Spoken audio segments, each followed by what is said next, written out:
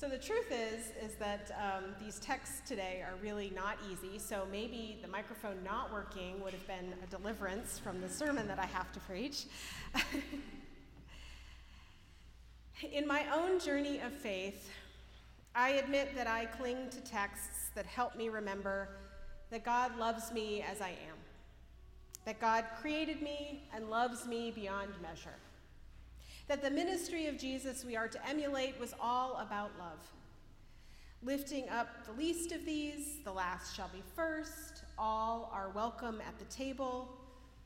Love God, love yourself, love your neighbor. I treasure Bishop Curry's oft-quoted phrase, if it's not about love, then it's not about God.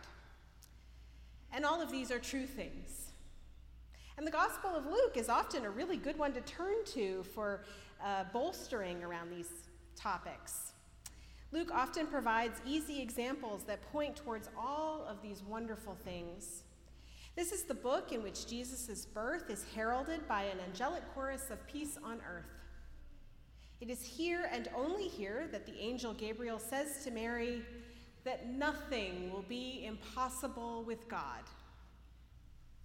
And honestly, when I hear that, I think of great and wonderful things and never really spend time thinking that when nothing is impossible, that could also mean that God brings fire to the earth or division. It is hard to reconcile the Jesus who heals the sick, who welcomes the outcast, and who spreads a message of love as also being the one who declares that he has come to bring fire to the earth, not to bring peace, but division. I am just as guilty of overlooking aspects of the biblical record as everyone else. I love so many portions of Isaiah, especially those frequently read in morning prayer. They speak of a steadfast God who loves us, whose presence leads us to ring out with joy. And while that is true, it is also the same text that we just heard this morning that tells us that God has determined that we, the fruit of the vineyard, are stinking and worthless.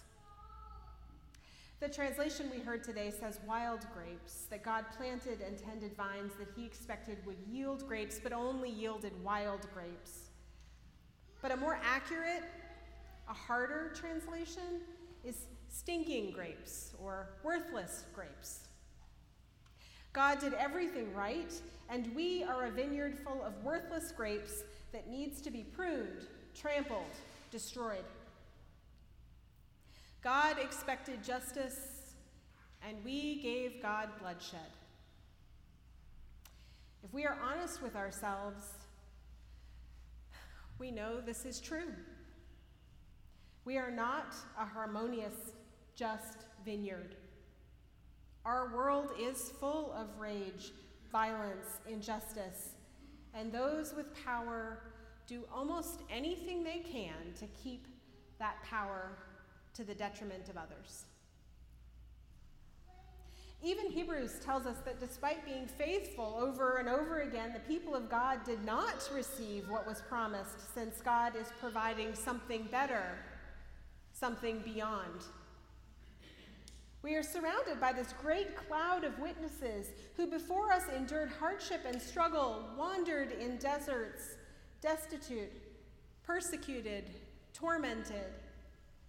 And I want to say, yes, but God is love. And this feels so far from love. Torment, trampled vineyards, fire coming to earth, and division. Where is the good news, Lord? Because I am looking for the kind of good news that comes with rainbows and bunnies and cute kitten videos. But that is not the kind of good news that God promises. God is love, but love doesn't always involve cute kittens or cute puppies, for that matter. We are reminded of this pretty regularly in sermons, that love in the Bible is always about action and facing hard truths. The hard truth we are reminded of today in Luke is that Jesus came to speak truth in love, and that truth is that he has zero interest in the structures we rely on so much for social and cultural stability. We are to turn to God for all. In the context in which this text was written, the family was the most common social structure. It dictated who had power and who did not. It was the organizational building block for everything. And Jesus tells us he has come to bring division to this basic building block of society. Households will be divided. Everything we thought we knew is upended. Division in this context is the holy ground of standing up for what is right in the face of those we care for, but who are not doing what is right by God's people. There is a difference between the division that serves the gospel of peace and division that is about our own pride. Peace is so much more than just getting along with each other. It is about speaking hard truths. It is about taking action, speaking up for those who do not have power or position in this world. So how do we make sure the division we are in the midst of at any given moment is in the service of God and not in the service of power and our own ego? As one scholar has put it, has unity become a synonym for complacency or avoidance? Or has division been co-opted for the same ends? Are we a congregation that avoids the difficult work of justice by ignoring that divisions do exist? Are we a congregation that avoids the work of justice by cutting off from one another, living in our own bubble? Neither approach is consistent with the baptism that Jesus connects to his fiery witness. We can't just sit and keep easy peace and call ourselves followers of Christ. That is not what welcoming the least means. Right action can rain down the fire of division that is necessary in order for new life to burst forth. This is not the warm, cozy fire of the hearth. It is so much wilder than that. Today's texts do not bring cozy comfort, but despite that, they are good news. We do want to be the vineyard full of grapes, a vineyard of justice. We do want to be faithful, doing life by faith despite knowing that the reward will likely not come anytime soon. We do want to speak up against injustice and oppression despite how close this brings us to the flame.